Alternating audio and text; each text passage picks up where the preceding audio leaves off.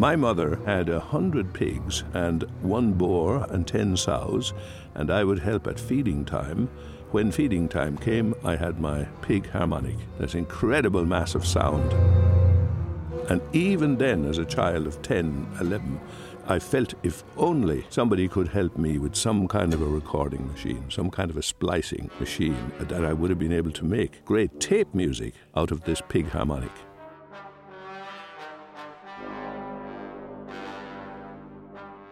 The whole climate in Ireland, outside of Dublin, which I didn't know at all, was deeply anti-arts. A lot of it was poverty, and a lot of it was national depression.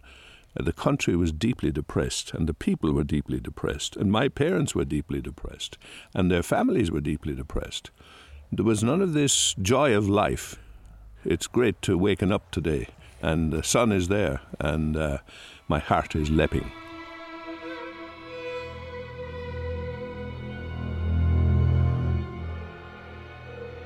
Our Catholicism, in a very, very odd way, had very little to do with, say, Roman Catholicism. Ours was deeply Puritan, and that coloured us. And it's very bad for any artist.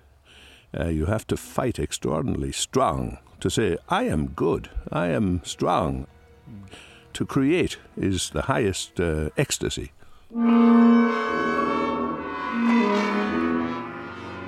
I didn't hear my first orchestra until maybe 18. I wanted to become a composer. So it took years to learn all kinds of theory and techniques and so on. At 20, I went off to Rome, still of the Second Vatican Council. There I tried to compose, and of course I began with vocal stuff.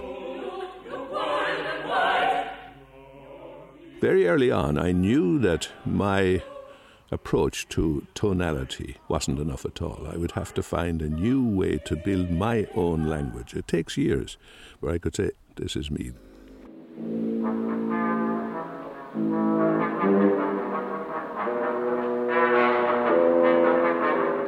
I did want to be an Irish composer. But of course, if you overemphasize the whole nationalism thing, you can cripple yourself and become too self-conscious and too imitative. And you shove in a Channos melody somewhere there for the cor anglais, it can become ridiculous.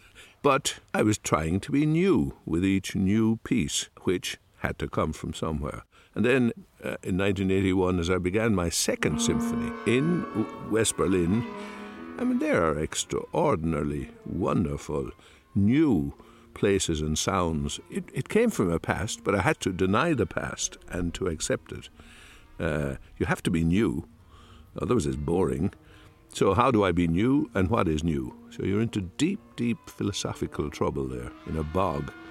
But it's a very delicate thing, the past and the present and the future.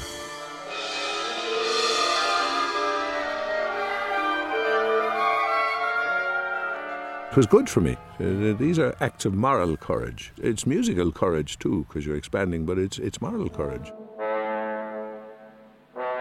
Although, as I said, a couple of lucky breaks and a couple of acts of courage of mine. I mean, that first solo concert in the National Gallery, that galvanized people, because I stood up there in front of them and I said, folks, this is me, in tones, as Seamus Heaney is in words. This is it. These are my works.